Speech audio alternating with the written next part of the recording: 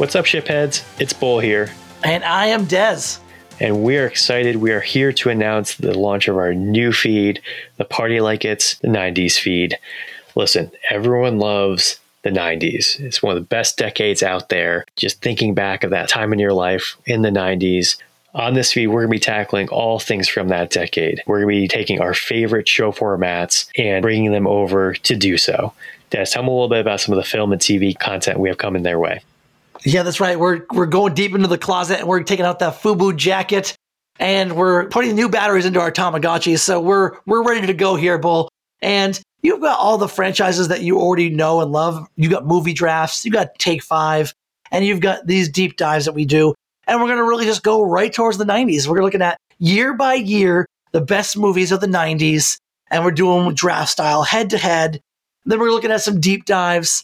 We're talking about all your classics from the 90s, The Big Lebowski, Hocus Pocus, Cool Runnings. There's all kinds of great deep dives we're looking into the 90s for this one here. And then you got your Take 5s, your top 5 lists of all the things 90s. So, you're not going to want to miss any of this stuff. So get your Furbies all lined up and enjoy. If that wasn't enough, we're bringing in all the rest of our network in to join us in building out this feed. We're going to be bringing in the Scary Movie Project team to do horror-specific releases of the 90s. We're going to be bringing in the sports team to tackle the dream team drafts of the 90s, make the best super team, what are the best rosters. We'll be tackling all of that. And if that wasn't enough, we're going to be getting jiggy with it and taking our draft format and doing year-by-year music mixtape drafts. Build out your ideal mixtape for any given year. We're going to be going down the whole decade. If you love the 90s, if you were born and you lived through the 90s, if you weren't and you're jealous and you want to go back and see what everyone's going crazy about, this is for all of you. So make sure you subscribe. Lots of fun content coming your way. And we're going to party like it's the 90s. Yep. Hey, there you are. Welcome to Something from Nothing, talks with creatives about creativity. I desperately don't want this to be a pandemic podcast, honest. You've all been soaking in it for the last year and some change, so you really don't need to hear about it some more. And I honestly understand. My problem is, with every interview I do, it's almost impossible to avoid.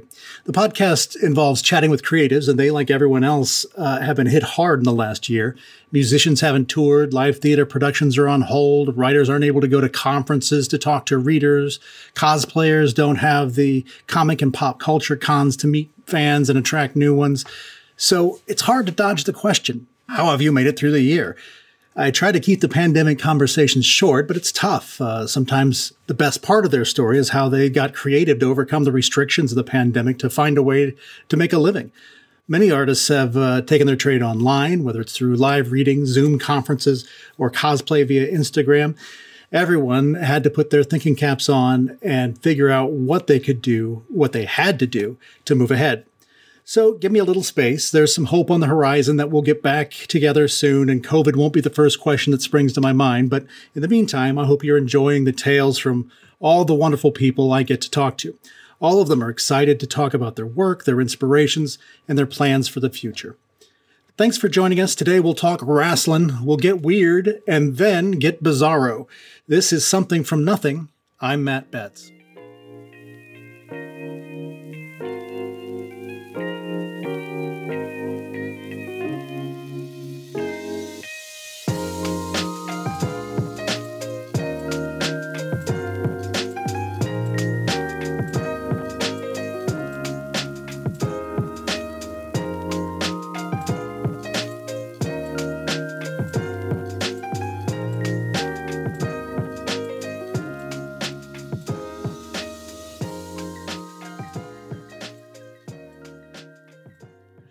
Welcome back. Our guest is Joe Crowe. He's been very kind to my writing and my books over the years. He runs the site RevolutionsSF.com. He's a co-director of the American Sci-Fi Classics track at the Dragon Con convention each year. And he also moonlights as a wrestling ring announcer. Joe, welcome to the podcast. Hey. Nice day for a change here. We haven't, hasn't started pouring on us, and the sun has managed to peek out for a little while. How about you? How are you doing?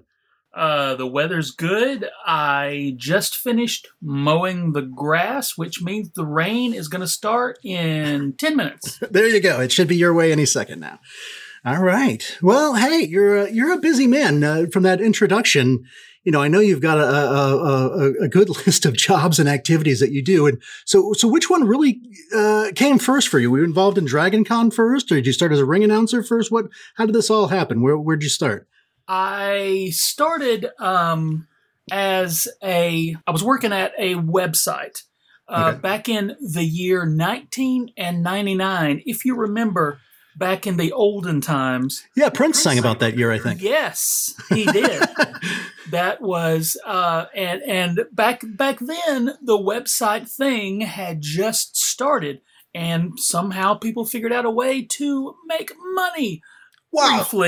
Briefly doing that. Right.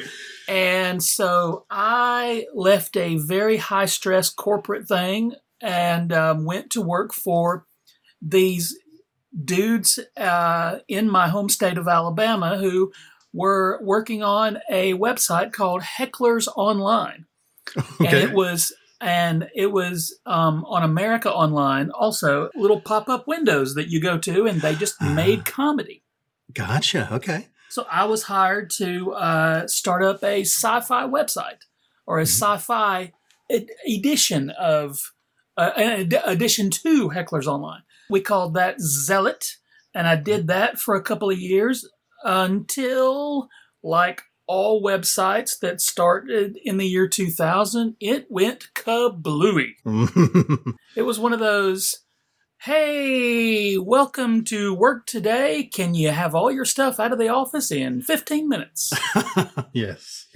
And so that was a good time. And at that place, at zealot.com, I met a bunch of other semi-professional nerds, and we went to Dragon Con, which is a pretty close by convention for us here in Birmingham, Alabama, Dragon Con being in Atlanta, Georgia. Mm-hmm. I had gone to Dragon Con as a fan, a few times, but these times, I got to go as a professional, nice. Which is crazy.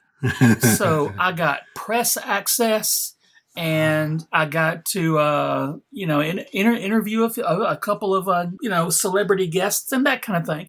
And then I got to know the fan track coordinators and started appearing on panels. So that became an every year thing. Cool. And we would promote Dragon Con. They would promote us. And I would get to go and hang out with various and sundry gaggles of nerds and be on panel discussions and host things. And that turned into RevolutionSF.com, which we ran for a pretty long time, which was, again, just the text version of... Right, yeah. And we wrote articles and that kind of thing and did reviews. And we did all that for no money. So all that big tech money was gone by that time. Oh, 100%. Yeah. I would say 120% of it was gone. Yeah, it was all long gone. So while we all had day jobs, we did Revolution SF on the side, and then once a year I would pile up and go to Dragon Con and just be the king of the nerds for like 4 days. And cool. That led to me and Gary Mitchell, who was one of my writers at RevolutionSF.com, to becoming co-directors of a little chunk of Dragon Con, a little fan track chunk of the programming called the American Sci-Fi Classics track. Very cool. And that's where they put like the old TV stars and the old movie people, like Sam Jones from Flash Gordon, those kind of people. Right. So my first time as a Dragon Con attendee, and you were kind enough to put me on some panels, but I was, it's exciting to attend. I was looking forward to attending Dragon Con, but I was in no way prepared to attend Dragon Con. I mean, everybody told me it was huge, but I was not ready for something really that big and that massive. How would you describe this convention to someone new to it? It is enormous. It is unlike mega conventions like San Diego Comic-Con. I'm guessing it's super confusing. Right. Instead of being in one giant convention center or one, stadium, it's across 5 hotels, at least 5. Right. And it's going on from Thursday to Monday, and it is organized chaos. Right. But it's totally fan run, and it's there's always more people there than they tell you are there. Yes, exactly. And if you hear let's say, for example, this is a very low number. Let's hear if somebody says, there's 10 people at DragonCon, it's really 17.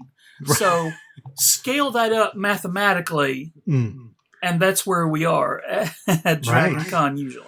Well, like you said, it takes place over 5 hotels over like basically 5 days. It's Labor Day weekend, so you get that extra Monday to have fun, and you have it has its own parade. The con does. There's also, when I was there was a Labor Day parade going on as well, just for the city itself. It wasn't just DragonCon. It was like a marathon. You have the runners who want to go there and they want to do all the things. They want to be all over everything. And then you had the people like me who hung back and just wanted to make it out alive for that last day. I wanted to do so many things, but to say it's wall to wall people is almost an understatement. It's wall to wall in the streets.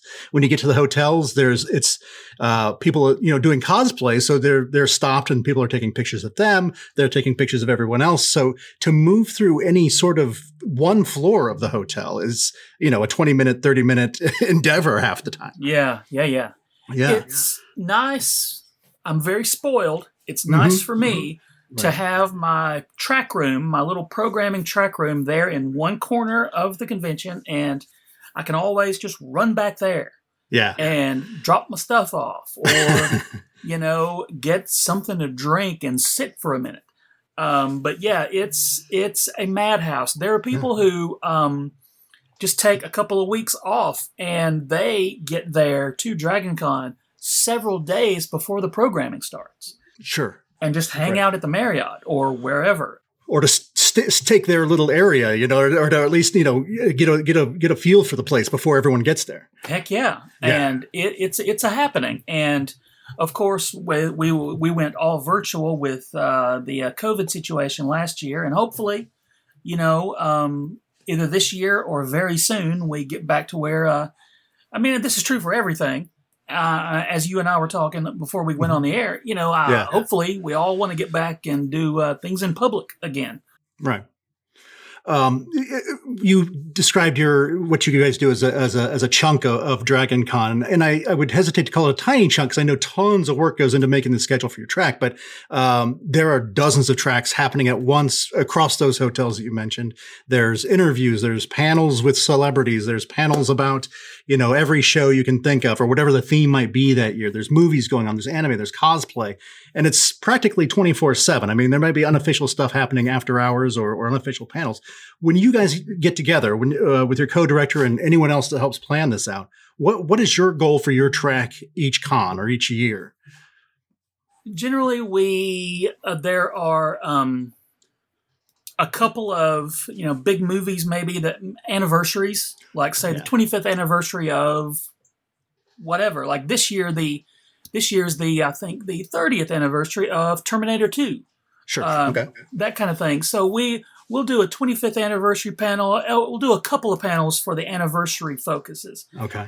And what we like to do is, because I'm very lucky. I've gotten a gaggle of a couple dozen solid fellow geeks who love doing panels. So we can fill up a schedule with just us coming in and hanging out and talking about whatever subject. And so we like to. This is maybe kind of a trite answer, but I've used it before and I'll use it again. We like doing panels that we would have liked to attend when we were just fans. Right. And so we've done, game shows. We've done various types of silliness in addition to just regular old sitting around talking about Flash Gordon. Well, you did when I was there. One of the things you got me on there was you did roll a panel where you got a bunch of panelists together and then just rolled a giant die, and they had to talk about whatever the die came up, whatever number it corresponded to, or whatever. So we didn't even know going into it what we were going to talk about, which was a lot of fun to be on the fly and see who knew about what. You know, that is one of our most fun things. We got again, DragonCon is a huge apex location for cosplayers. And one of our friends, one of our panelists is a cosplayer. And he said, you know what? After we did like the first year of Roll a Panel, he said, you know what? I bet I can make an actual giant die. and we said, okay, you do that. And now every year, this guy, Mike Dixon, has made us customized 20-sided dice. Wow. With 20 movies or 20 TV shows or whichever that we're talking about for Roll a Panel. That's great. And at the end of the panel, we auction it off for whatever charity DragonCon supports that year. Right. Yeah, that's terrific. I didn't realize that's how the giant dice came about. That was great. So this all seems. Oh, another thing we did when I was there, you did. We did the movie Phantom of the Park with Kiss. I don't know if that was an anniversary or what, but we got to sit down and enjoy that and provide some commentary as the movie, quote unquote movie, rolled along there with a really great audience. That was a late panel too. That was like I want to say 10 or 11 o'clock at night. We were doing that, and then we had a full house. Might have been midnight. That's another one of the fun things we like to. We call it like unofficially we call it a charity lock-in. Right. I think we can't officially say that we're going to lock the door and you can't leave, but what we've done is we'll take let's say a movie that has not achieved critical acclaim, perhaps yes, such as Kiss meets the Phantom of the Park. Right. And then you come in, we watch it, we lock the door. So you can't leave until you donate something to the DragonCon charity. Nice. And that we did that. The first year we did it was with the Star Wars Holiday Special, the classic. Yeah.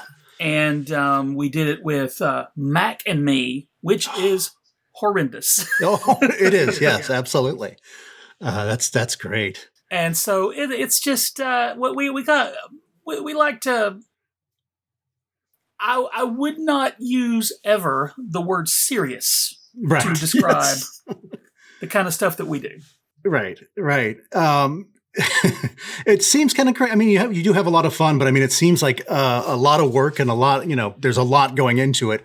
Why do you keep going back? What keeps you involved in this?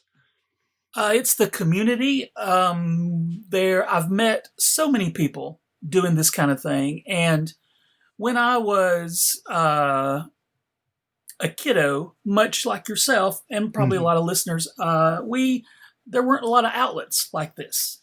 Oh, yeah. There, a lot of it was you and maybe some kid down your block.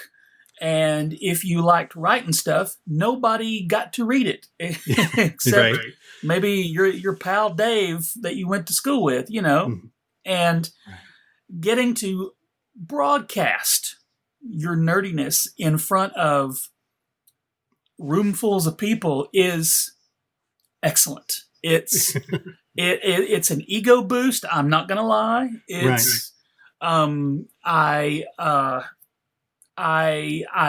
love just going and just presenting. You just kind of being in front of people, It's and just taking my nerdy stuff and the nerdy stuff from other nerds and then just putting it out there. Yeah. And that's just one of my favorite things. And it's, for me, it's finding out that, if you have an obscure panel and suddenly it's a packed house and you realize that maybe you thought it was obscure, but there were, hundreds of people out there that remember that same thing fondly that you remember. That's not just a good ego boost. That's a, hey, all right, I've got somebody to connect with some people that I, didn't even think they knew about. If somebody comes out talking about Manimal or whatever, and they're like, oh, I love that show. It's such a great thing, a conversation starter at the very least, but it's great to know that those people are out there digging the same things you dig. And yeah, and I 100% exactly. It's not a. We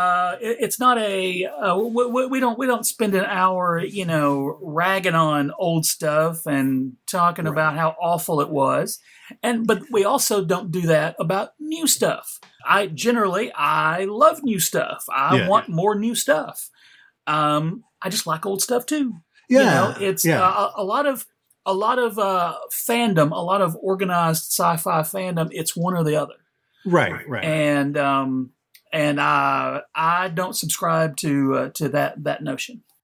Yeah, and I mean, I don't want to go to a huge conference and invest all the time and money in that to hear people talk about things I don't like or that they don't like. I want to go and celebrate the stuff I do enjoy, and to say, hey, sure, the costumes here or the production value on this might have been a little janky, but this was a fun show and it deserved better, or this movie deserved better than it got. And to have a big group of people sit around and say, I feel the same way. Yeah. There's really nothing like it. The internet has provided that outlet that a lot of us wanted. Mm-hmm. And for me, the American Sci-Fi Classics track is just I get to internet with these people during the year and then get to see them in person for a few days at DragonCon. Yeah. When you look back over these shows, any particular events or celebrities or panels that you remember fondly, or thought, hey, that was a good time that went really well? Gosh, I was very lucky. One year, I got Sam J. Jones from Flash Gordon and his co-star Melody Anderson. Cool. So we did some Flash Gordon panels, which were great. You get to get up on stage with Flash Gordon, and those two in particular, have known each other for decades, and those kind of panels are hilariously fun. Yeah. And then I asked Miss Anderson if she would be on a panel by herself, because she happened to be on a little TV show called Manimal. She played the lady cop on Manimal. Nice. And when we were exchanging emails, I said, so would you like to be on a panel where we just talk about Manimal? And she wrote back, really? That was the one word in her email. That's funny. Really? And I said, yes, ma'am. You'd be surprised. And that room was packed. That's funny. And she had a ball talking stories about interacting with the animals, and she said she had no idea that there was such a like you were just saying a gaggle of people who were super into this silly show that went away after like 8 or 9 episodes. Absolutely, that's great. That's terrific. That's terrific that you got to have her on there, that she got to find that out. That's really cool. So you talked about having this community, being able to stand up and talk to people, and having this sort of presence. So how did that translate into announcing? Being a ring announcer for wrestling, or being an announcer for wrestling? That was kind of separate tracks, but but similar things. Yeah. For a lot of my professional career, right now, I'm a full-time freelancer. I've got like 5 different jobs going on all at once. Some once a month, some I need to be doing right now. But for a lot of my, after the websites went kablooey, I ended up at the local newspaper here in Alabama, the Birmingham News. Gotcha. It no longer exists because it was in print. And so I worked there for a lot of years, and I was a copy editor and a proofreader, and I got to write occasional articles. And in the South, pro wrestling is really, it's big everywhere. But in addition to the federations you see on television, there are lots of smaller independent leagues where rookies train themselves or are trained, and old timers come down from the big leagues and just do little shows, and they do them, at fairgrounds and National Guard armories and the local high school gym. Mm-hmm. And really that's where pro wrestling started, decades and decades ago. And so I did a story about that, a local federation in Birmingham, and met the people backstage. And when I went to do the interviews for the article, and the nice lady who ran the federation said, we need an announcer. And at this time, I was already doing Dragon Con, American Sci-Fi Classic stuff. And I said, you know what? I can do that. Now, I'd never done that, but I've seen it done on television. So being given a microphone and asked to climb into a pro wrestling ring as a young nerd, if you had told 12-year-old me that was going to happen, I would have said, how dare you? You're a liar. And go back to the future, you lying. And so I did that at this local federation and met other people from other local federations. And now there is a federation called Victory Championship Wrestling, about an hour from my house. And they do weekly shows. And I ended up being, I just met these people and said, hey, you know what? I can do this. And they said, okay, sight unseen. And I met, one or two of them. It's a who knows people in these tiny little independent wrestling microcosms. Sure. And because I had done it for the nice lady in Birmingham, these people in Gadsden were like, hey, this guy saw you there. And that's how I ended up doing that. And at the moment, they run shows every week, and I'm there most Saturday nights, just doing silly pro wrestling things. That's great. You talk about some of the origins of wrestling. I don't know if you've watched the series Young Rock yet. Have you seen that at all? Yes. And that's terrific because, when I was younger, my brother was big into pro wrestling. So of course, that was what was on TV. You weren't changing it. So I got to be, somewhat of a fan.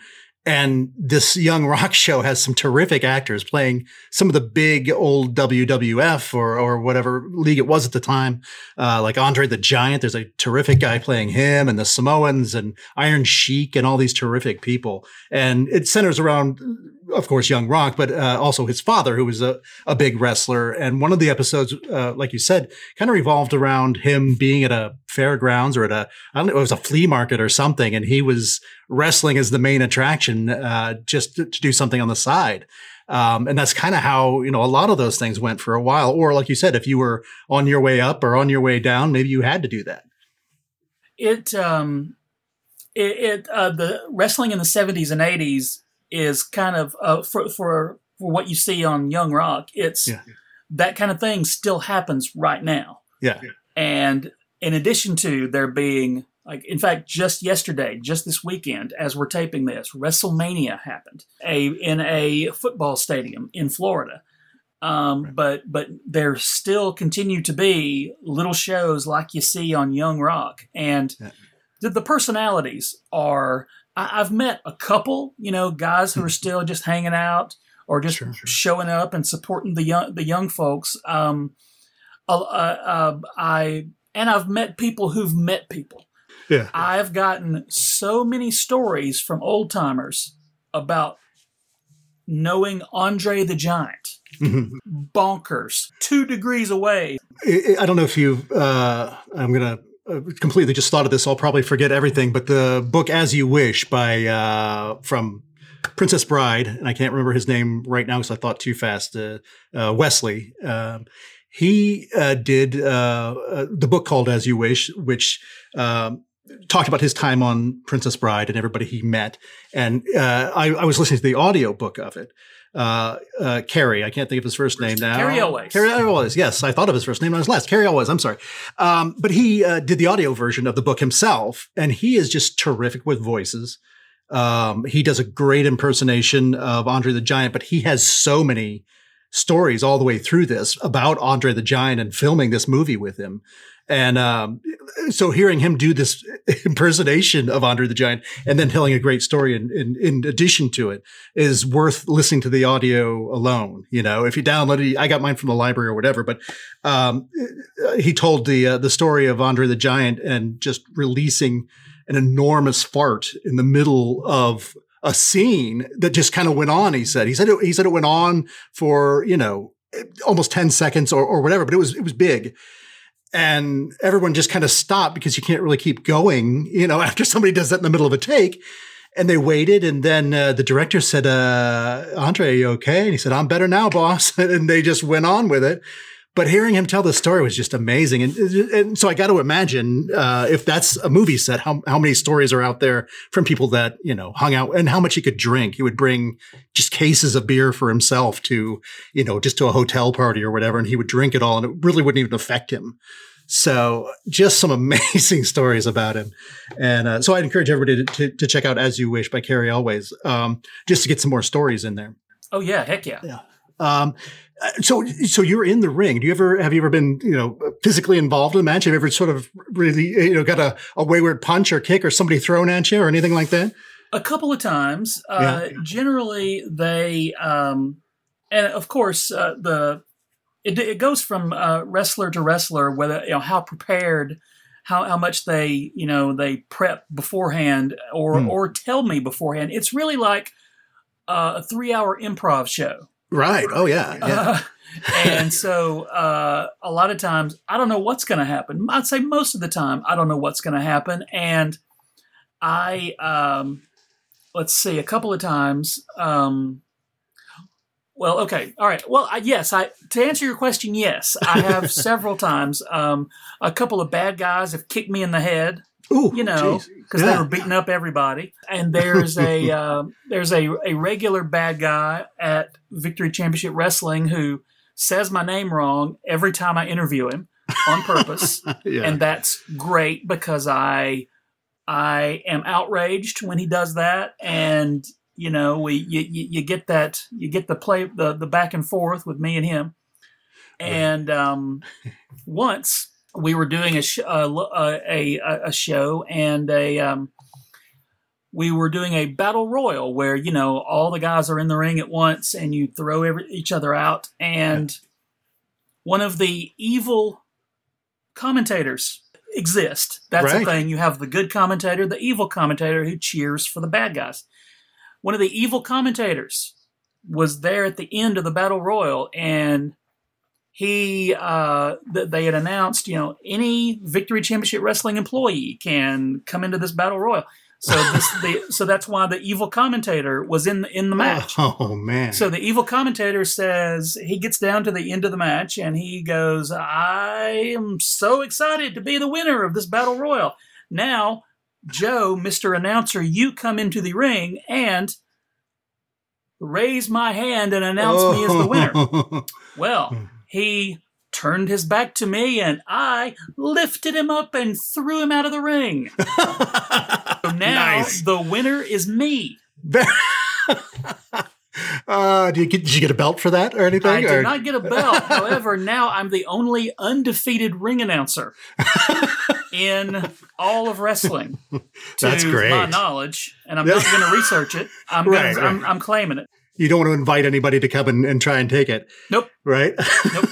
And so now, and that same bad guy commentator is still the commentator at Victory Championship Wrestling. So periodically, while I'm announcing, I'll just happen to mention, you know, I'm 1-0. Undefeated ring announcer. And he, you know, goes nuts. How dare you? That didn't count. It's the best. I saw on your Facebook page you even announced a cage match not too long ago, a few months back. Oh, yeah. That was tremendous. Yeah. This is just a wrestling ring entirely surrounded by like regular, like fencing, so nobody can get out or nobody else can get in, right? Yeah, and it's usually the culmination of a long feud between good guys and bad guys, and they don't want the bad guys to escape. Yep. That's the storyline of a steel cage match, and in the one that I got to be, now luckily they let me leave. Dudes flying everywhere. A guy did a backflip off the top of the cage. At one point, a bad guy smuggled a lemon, and after bruising up somebody, squirted lemon juice. Well, that's just mean. It's just mean. Ornery is what that is. It was tremendous. I don't want to ask how he smuggled lemons into the ring, but nobody knows. And you said that you really haven't been doing revolutionsf.com, but I did see an Easter post recently about the top rabbits in science fiction around Easter, which I thought was hilarious. And I think that was sort of a bunch of your commentators got together and gave their top 5 rabbits or something like that. Yeah. One thing that we've been doing since the pandemic, generally what we do is, we do con programming at the con, and we'll do social media throughout the year. But when the pandemic hit last year, we said, you know what, we're not getting to get out of our homes and see people, so we decided to launch a weekly video cast. So it's the same people and lots of different people that we would have had at DragonCon panels in person. And also people who've wanted to be at DragonCon, and we've never been able to drag them down there. And so I've gotten to have a lot of people on our quarantine panels, including yourself. Getting time off and or getting down to DragonCon has been difficult. Well, this year it's super difficult because nobody was coming. So we got a bunch of people, and every week now we just decided we did it up until the virtual DragonCon panels last year, and then decided we're just not going to stop.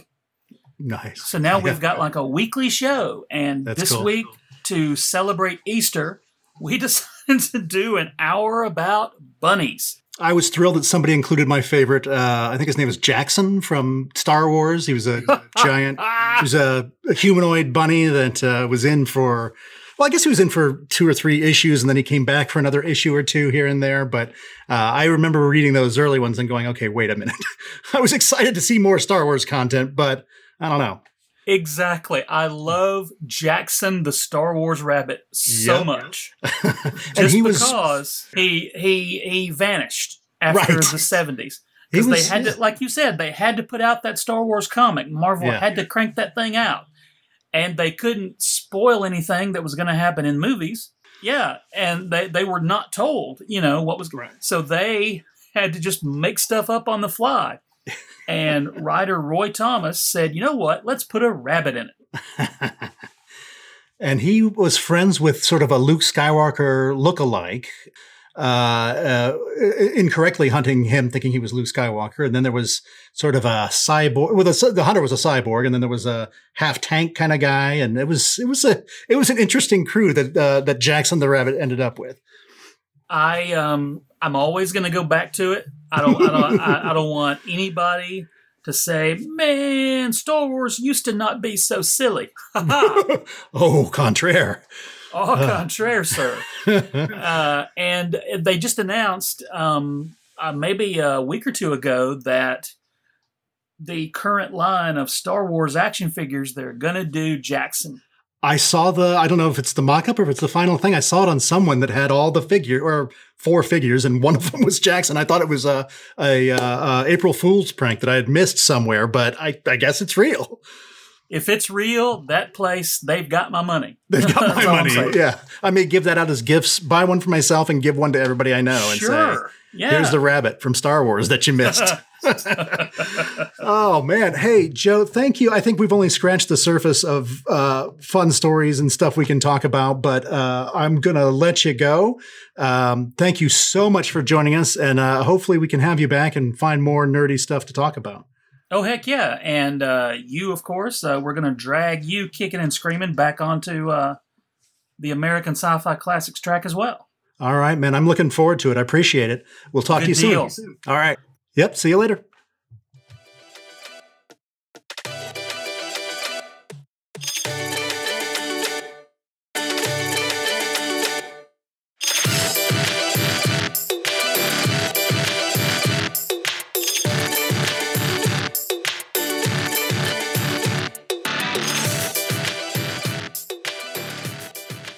My next guest, Michael Arnzen, is a poet, writer, and teacher. He's received 4 Bram Stoker Awards and an International Horror Guild Award.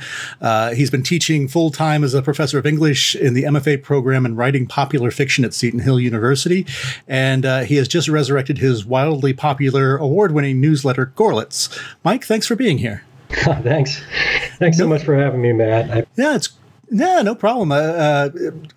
I feel like I'm always talking about people I haven't talked to in a long time, and I'm always talking about the pandemic, but I haven't seen you in quite some time. We probably the last time was at one of the conferences, the StokerCons, probably in Grand Rapids, I would think. Oh, wow. Okay.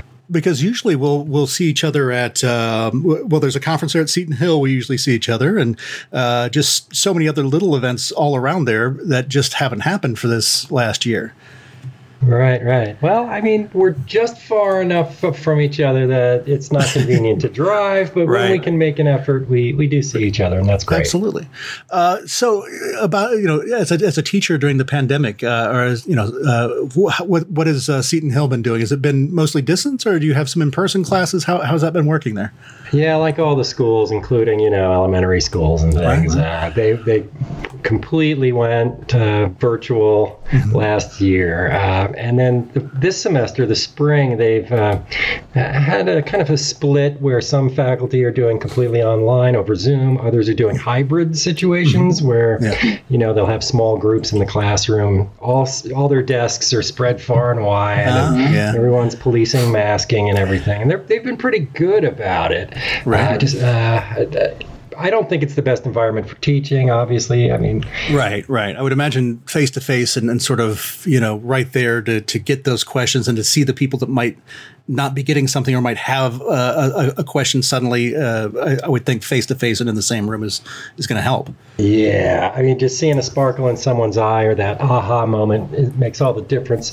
But I mean, to keep it on the point of your podcast theme, right away, to me, those kind of situations where it seems like it's an adverse situation or, it's something that seems like there's an obstacle, that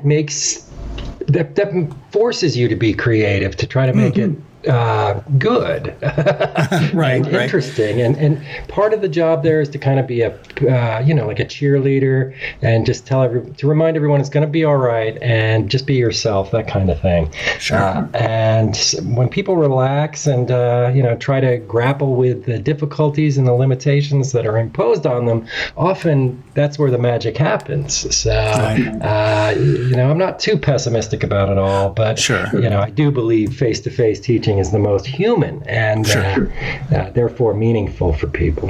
Well, and you said even elementary, and I've got my kids are one's about to turn 14, and the other one is just turned 10, and we were given as parents the choice at the beginning of this school year. Hey, do you want to do this hybrid thing where they come in so often, and then if they have to, they'll be at home, or do you just want to go all online? And just not at the beginning of the school year, not knowing what's going on or where it's going to go, we chose all online, so they don't have to adjust to doing it one way or the other, one way one week and maybe another way another week. And I know my kids are really missing their friends and would like to be in class. And I think my youngest is pretty bored with the whole thing because he doesn't have that interaction with other kids and other, with the teachers and things like that. So I think he's ready to get back in the classroom, to be frank. But and my oldest, he's muddling along. He feels the same way, but he doesn't quite hate the prospect as much as my youngest. So they're doing it. All right, let's talk a little bit about you and your career and your start. You were you were born in Amityville, New York, right? That's right. Infamous Amityville. Now, at that, how long did you live there? Well, I mean, yeah, I was born in Brunswick Hospital, which is in Amityville, and grew up there for the first 12 years of my life, I think. My parents got divorced, and my mom took me with her to Colorado back in like 1980. But I would go back all the time, visit my dad and the rest of my family, the Arnzen side of the family. And it was, I mean, I love Amityville. It's great. Now, does that, the fact that you ended up being a horror writer, does that, did that affect you in any way, or? Well, that's the thing, Matt. Everybody assumes like, you must be, possessed by the demons that possess, Are you saying you're not? Well, I don't know. Does one always know that they're possessed? Right. I there's not, you don't get like a stamp on your hand or anything. Right. Though I do always say the devil made me do it. Right. Well, fair enough. Yeah. So how did you get started writing, at least? What was, I talk about my family being big readers and just being natural to read and end up telling my own stories. What kind of got you moving into writing and in horror? Yeah, well, I mean, part of it maybe was growing up in Amityville, but not for the reasons you might suspect. Right. I remember when the book, The Amityville Horror, was published, and it was like, it had this, slug line on the title. It said, a true story. So it was like really a marketing success as a book. And I paid attention to that as a young person because I worked in a small, it was called a stationery store, but basically it was like a newsstand indoors. And I helped them put together the newspapers and sell those, and stacked up the magazines and whatnot, but also paperback books. And people were coming in droves to get this book, both locally and visitors who were trying to find, the Amityville Horror House. And that really just stuck with me. It really sparked something in me where I saw, wow, these events that are horrifying are actually really fascinating to people, and drive them to drive across the state to visit things. It really made me pay attention to my local space in a way I never had before up until that point. Sure. And also growing up with I went to the movies a lot with my father, and I tell the story all the time, but he would take me to the horror films, and this was like the golden age of the 1970s, okay? Rosemary's Baby, The Exorcist, things like that. He would take me to these horror films because my mother didn't want to go with him. Oh, right. She was afraid of him. And so he would take me as his kind of crutch. But whenever there was something gory on screen or even nudity, he would cover my eyes. and I've always theorized, looking back on that forced me to think like a writer, because I'd have to kind of come up with explanations to account for what happened before he covered my eyes and after. Right. One second I'd see a woman walking down a staircase, maybe she'd drop her robe, he'd cover my eyes, and then screams or whatever in the theater, and then he'd lift his hands and I'd see her laying in a pool of blood at the bottom of the stairs. So I'd have to come up with a rationale for that. From point A to point B, you had to use your imagination. So, I mean, that I think is my origin story. Yeah. Well, I've told this story. I don't know if you've heard it, but my parents took me to a drive-in theater to see Jaws when it came out in I think it was 1975. I think so. I would have been 4 or 5 years old. So after I saw Jaws on the big screen, the family pool was suddenly a very scary place for me. Even though it was only like 3.5 feet deep in most places, I still was fairly sure there was a shark somewhere in that 3.5 feet. So yeah. So when did you start writing your first stories then, or which came first for you, prose or poetry? Oh boy. Wow. Well, quickly, I just want to say Jaws is actually set in Amity Harbor, all right? So so we've got an Amity theme going here. And you just triggered another memory for me, which was that I did see Jaws with my father, but I also got the book afterwards. Mm-hmm. And put two and two together and realized all these R-rated movies that I couldn't see, I could just buy the book and read them. Right. So I started doing that a lot. And I think that's part of horror, too. Its appeal is it's kind of taboo. You're not supposed to be thinking about these things unless you're an adult and stuff. So anyway, that got me hooked. But with poetry and fiction, I mean, it really was fiction, I think. I basically was one of these people that read a lot of Stephen King and that at one point just said, I want to try doing that too. But of course I was arrogant and thought, wow, this is my 90th Stephen King novel. And I started to see the patterns. And I just said to myself, well, I can do better than that. And of course I couldn't. Well, no, I had the exact same reaction. I read a lot of King and I said, this is easy. This looks so, he makes it look easy. So obviously I've written 3 stories before this. I should be able to do exactly what he's doing because how hard can it be? But I was pretty young. This was before I went into college. I was in the military, and there was a lot of downtime when you're out in the field. And so I was reading like horror novels that were, all the rage back then with Stephen King and Clive Barker and whatnot, even Ramsey Campbell. And, when I started trying my hand at it, I was just writing in a pad, and I would read these things that I was writing to my Army buddies because they had nothing else to do, and they didn't bring books. They weren't big readers, but they were laughing at what I was reading. It wasn't that it was a good story, but they were like just laughing, deep belly laughs, like they were responding to what I was doing. And to me, that was everything. And I was hooked from that point forward. I knew I would keep writing, even if I didn't want to do it professionally. And college kind of introduced me to poetry. College made me see that there are different, ways that you can leverage creative writing to make some income, that it can be a lifestyle, it can be a fulfilling career beyond just teaching English. And so, I was really hooked at that point. You mentioned, getting that reaction. I've been to a lot of your readings where you have actively made audience members squirm.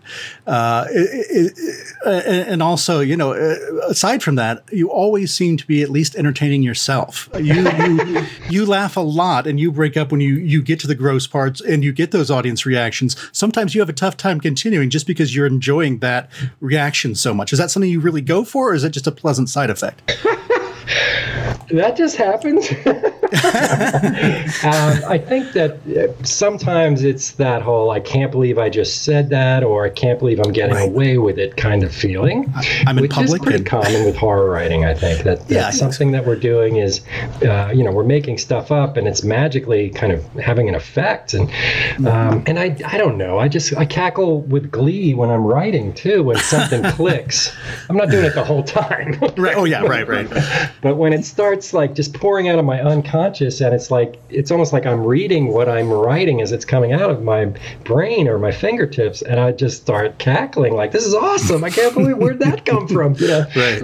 And that's exactly the kind of feeling I want to instill in my reader, that kind of sense that it's very live. It's not pre-planned too much, that it's not like there's something impromptu about it. Like the feeling should be like impromptu comedy, that it's kind of happening in the moment and something sparking there, that's where the liveliness is.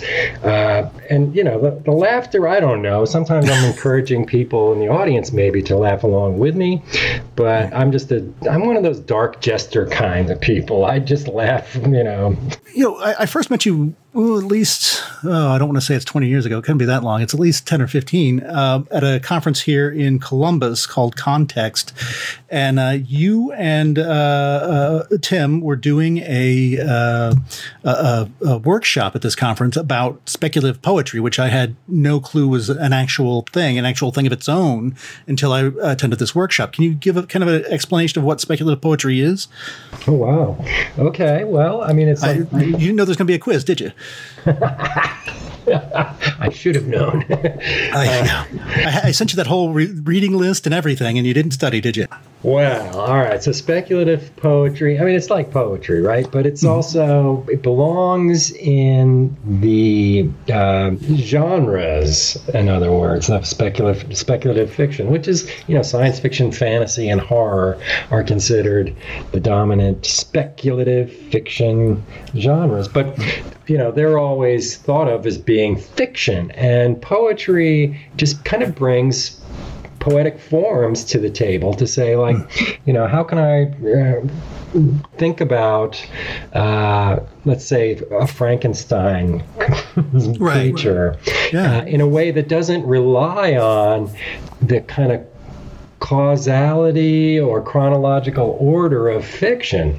Like, you could just muse about the scars on Frankenstein creature's neck in 20 lines, and that's something that not even Mary Shelley herself would do. So, so I think that's like why it's cool, is because it's an alternative approach to something that's very familiar and maybe getting to be too familiar to people. And or at least if something's getting too familiar to me, I want to come at it from a different angle, like the poetic angle rather than the fiction writer's angle, just to see if I can understand it differently. And often I get surprised when I do that.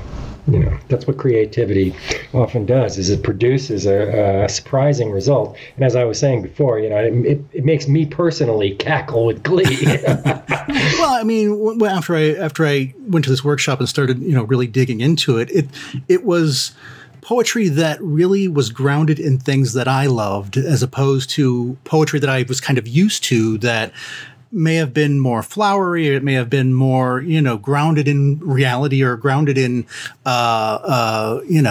everyday life. You could take something like Dracula or Frankenstein and use it as a substitute for some of these other images that are, like you said, might become too common or too familiar to people who are reading poetry.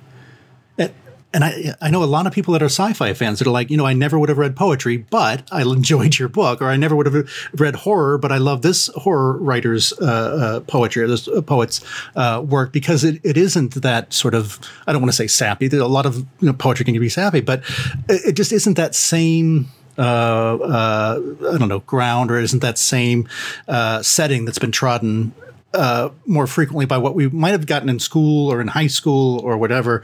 You certainly wouldn't have a Frankenstein poetry in high school, because that just wouldn't be the thing. It wouldn't be proper, I guess.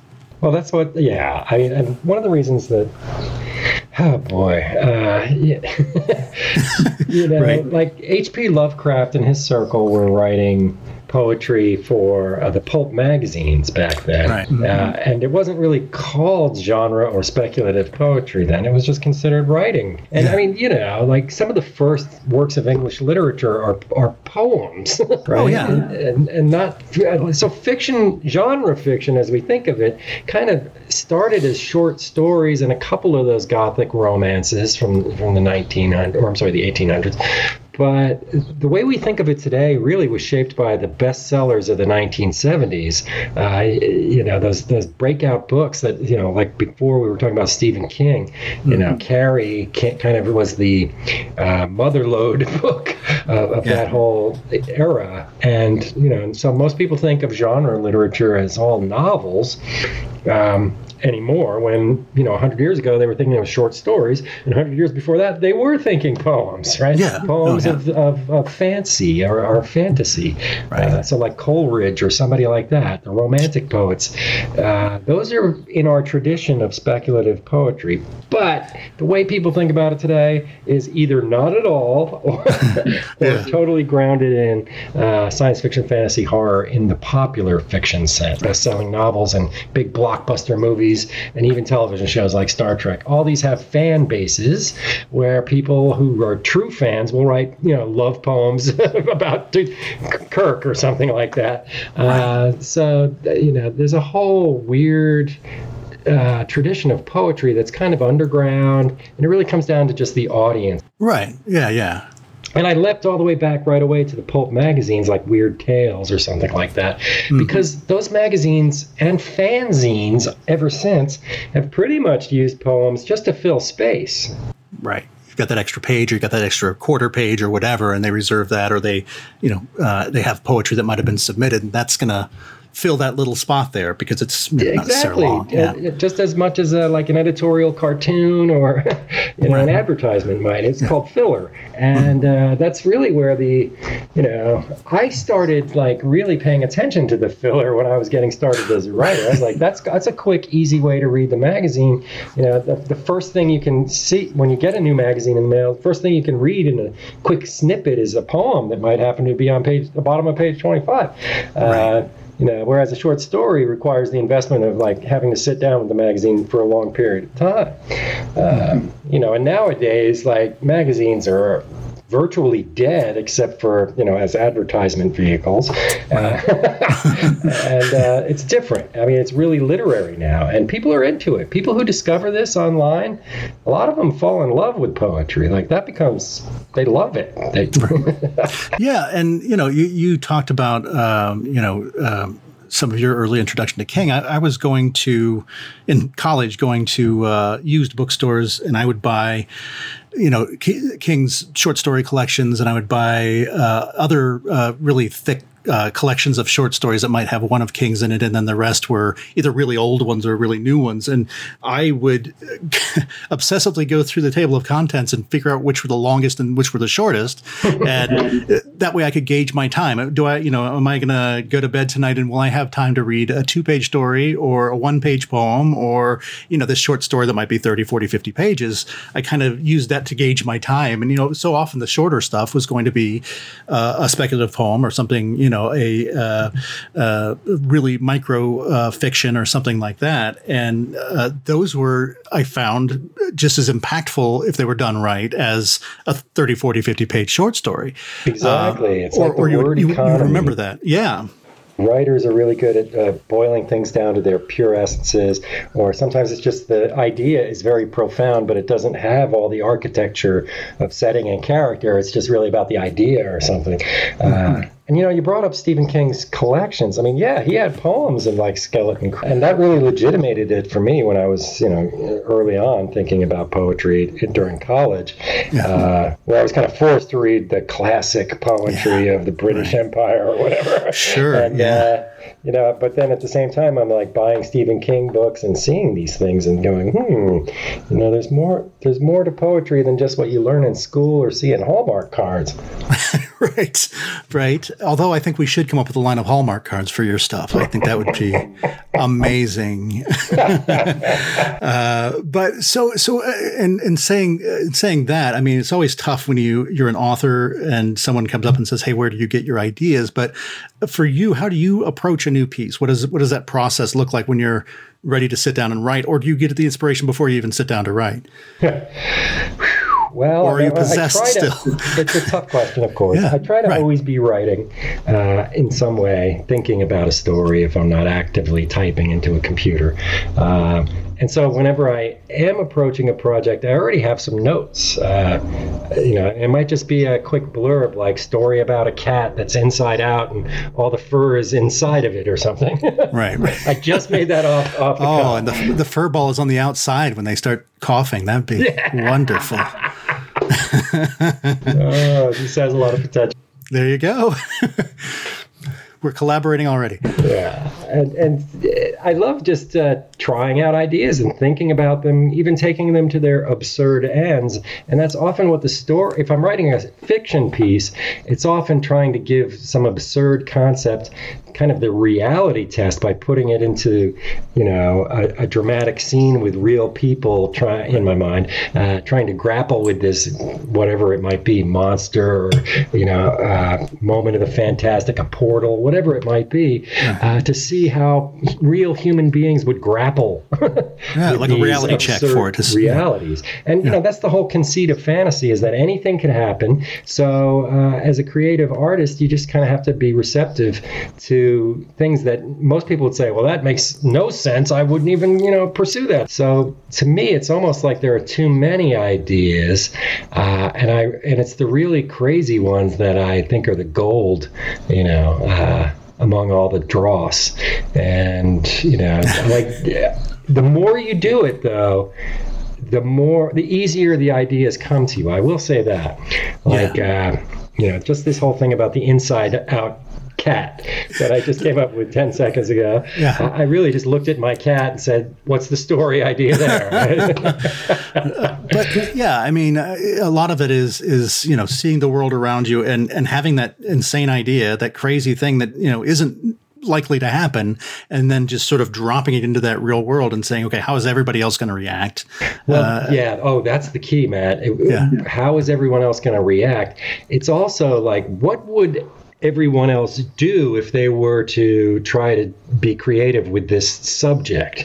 Right. And then I do none of those things. And I think of what would somebody never do? That's probably where the good stuff is. And that's kind of my process, is that I if I see a call for a story in an anthology, or someone contacts me and say, hey, we want to be a part of this, I think about how everybody else is like, the first 5 or 6 things everybody else is going to think. They're going to think about this, and then they're going to say, well, this.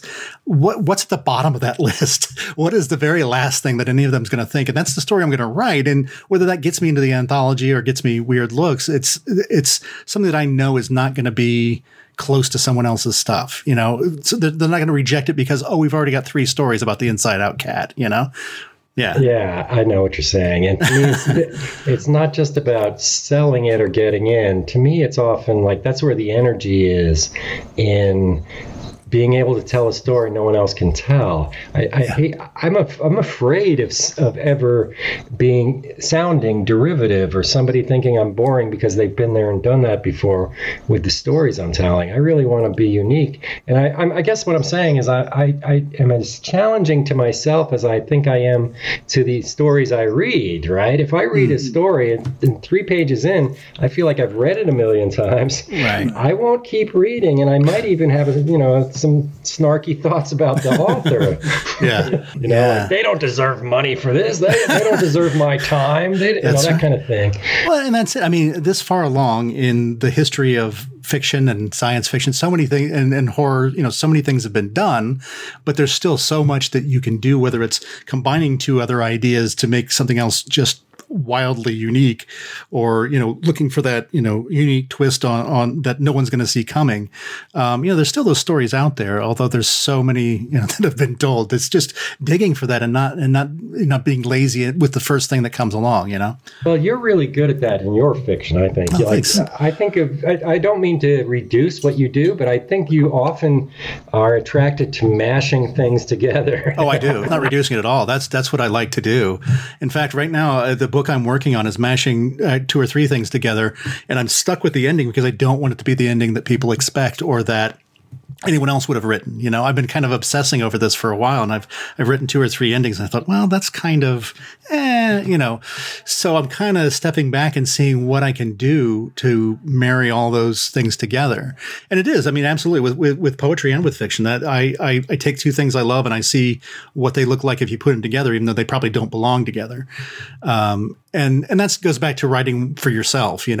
I don't care if it's going to be a hit with everybody that reads it, but hopefully someone's going to see how much fun it was to take these weird things and see how they go together. Yeah, I mean, and that's the entertaining part, isn't it? Somehow the artist or writer has been able to kind of make magic, make us believe in it, make us think in a way we never thought we would, to believe in an outcome that we wouldn't have expected to happen. It happens. And good speculative fiction is often about novelty, right? It's about not just the imagination applied to a subject, but something unique and novel, something really creative. And, with newer writers, I mean, I'm a teacher full time, so I teach creative writing. So I work with a lot of, let's say, rookie, maybe wanna be the next Stephen King. The problem is they haven't read a lot. And so their initial ideas often aren't novel enough. They're not creative enough. Great that they think of things, but other writers have already thought of them.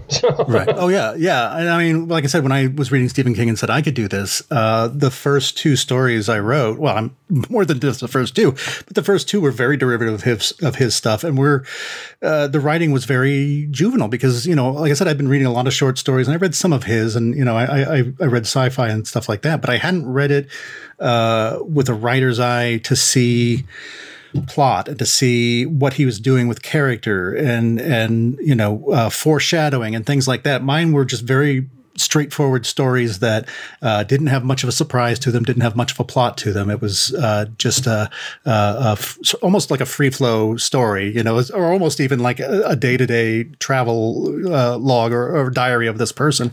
There's really not much to it because I hadn't paid attention yet, Yeah. Oh, I know exactly what you're talking about. Yeah. I can see myself in that.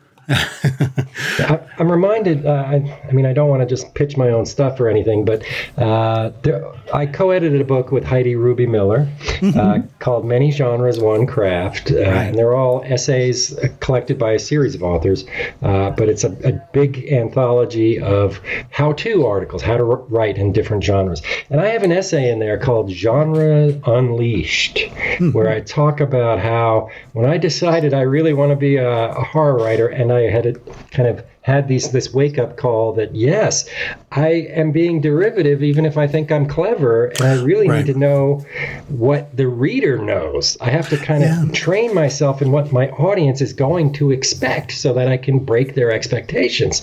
So I went to a used bookstore and I spent a whole afternoon studying those books and buying anything that caught my eye that was in the horror genre, which is what I write, but books I would never have bought for pleasure. Okay. So I wasn't really into sword and sorcery, but I found myself buying sword and sorcery books if they had like demonic looking covers. If the first page had a demon, I would just buy it. And I had a giant 2 bags filled with crappy used books and all these subgenres that I didn't like.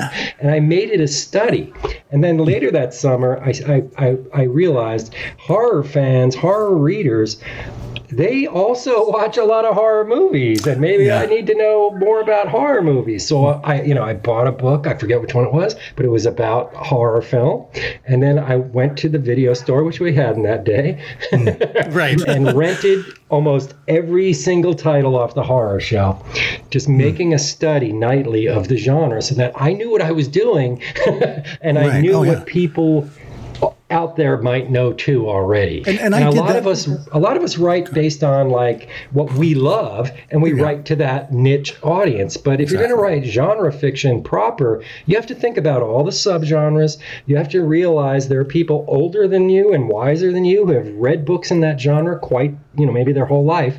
So you're writing for them. You have to know your stuff. And there is no college in fantasy writing or college in horror writing per se. I mean, I teach a graduate program, but there's only so many books you can read in 2 years. You got to make a lifelong kind of scholarly approach to this stuff too, I think. I was going to say, my second book I was doing, I was trying to mash up urban fantasy with, there's a little sci-fi element, but urban fantasy with crime, I'm a big Elmore Leonard fan. So I wanted to have this sort of urban fantasy Elmore Leonard.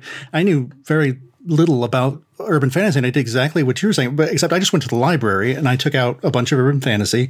I read the first chapter of every one of them I took out to see what their tone was, what their point of view was, how they handled description, and I read a number of them all the way through, but I really wanted to go through and see how they started their stories, as opposed to reading a crime story. Maybe that was a little different beginning, and as opposed to sci-fi, which might be a little stronger beginning, or it might be a more sort of in your face start or something like that. Just seeing how they handled it, and then going back and rewriting the first several chapters of my book to not necessarily copy from them, but to see what I could play with and against as far as my book.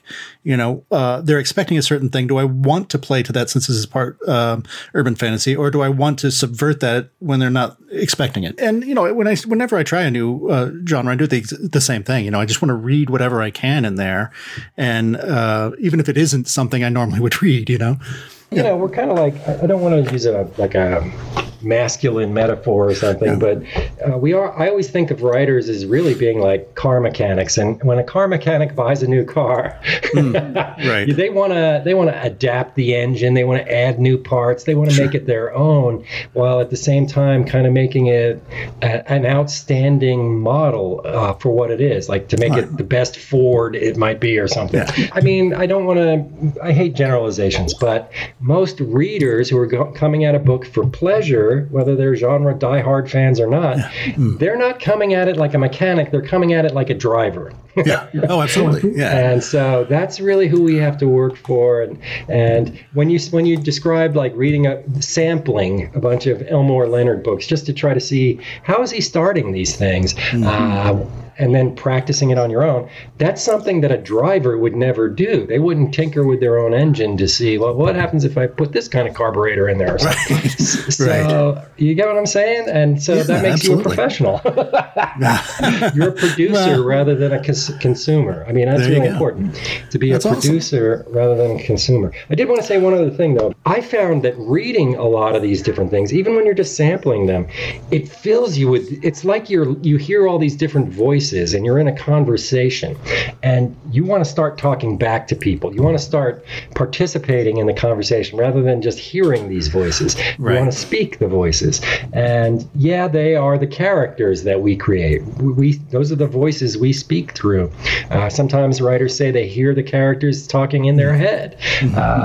But to me, it's like the more I read, often the more I want to just go write. Yeah. And I mean, I probably not good for me, but I read a lot less now that I'm writing more, where I wish it was the other way around. I wish I were reading more to get more of those voices, to get more of those ideas for what I'm writing and to get other people's, where they've been and what they've done. I just find myself reading less, only because of time constraints for one. And for, in some ways, I don't want to get too much of what someone else has written. You know what I mean? If I don't want to read like 5 books in a row from the same author because I worry about adapting their mannerisms as far as, their writing or their point of view or something. See, I used to be really, I would read like 4 books at once. I would have a book that I'm reading. I'd have a nonfiction book that I'm reading. I'd have, something else. And I would pick one up, whichever was handy, and read it for a while and go off and do something else and then pick the other one up. And it was fun to have all that at once. And now, I'm just, time-wise and everything else-wise, I just can't do that same amount of reading or that heavy lifting as I'm trying to get other stuff out. Oh, I understand. I know. And I think that's true of everyone these days. Just modern life is getting more and more time-consuming. Right. And books are competing against every other medium. So, Netflix has the market share right now, right? People's attention. Yeah. If someone turns to a book, they want to get away from it all, but they're very selective. And they only have so much time. And so we have to respect that as writers. We have to kind of write tight, short, well thought out things that deserve a reader's attention to take them away from the rest of the world, including Netflix. Yeah. Well, I'll go on social media and I'll see some people that say they're working on their debut novel and it's X number of 100,000 words so far. And I'll say, as a debut novel, I don't know if you're going to sell, 200,000 words. It depends, I guess. But, like you said, writing short and tight and just keeping everybody on their toes all the way through is probably the best way to catch somebody's eye to start with and maybe do the bigger stuff or a series later on down the line. Well, yeah. And a lot of people just want to be writers. They aren't as obsessed with the writing itself. Right. So like they want to be the next George R.R. Martin and they feel like they could write that long. Yeah. Right. Whereas editors are not willing to give new writers that kind of chance because the number of printed pages, the length of the book, the bigger it is, the more expensive the investment is in a brand new author. And that's a big risk for them. So they want the books to be shorter so that the expense is less. I mean, it's a very crass commercial way of thinking about it. But that is, it's not just about the reader's time. It's about the publisher's investment and expense. So they often will only, select titles from brand new authors that are shorter. Absolutely. All right. Well, like I said, I miss seeing you, man. It's really great talking to you. Michael Arnzen, like I said, poet, writer, and teacher. You can check out his work online, and I'll have a link in our show notes. Mike, thanks so much for joining us. My pleasure. Thanks for having me. This was inspirational. Thank you very much. We'll talk again.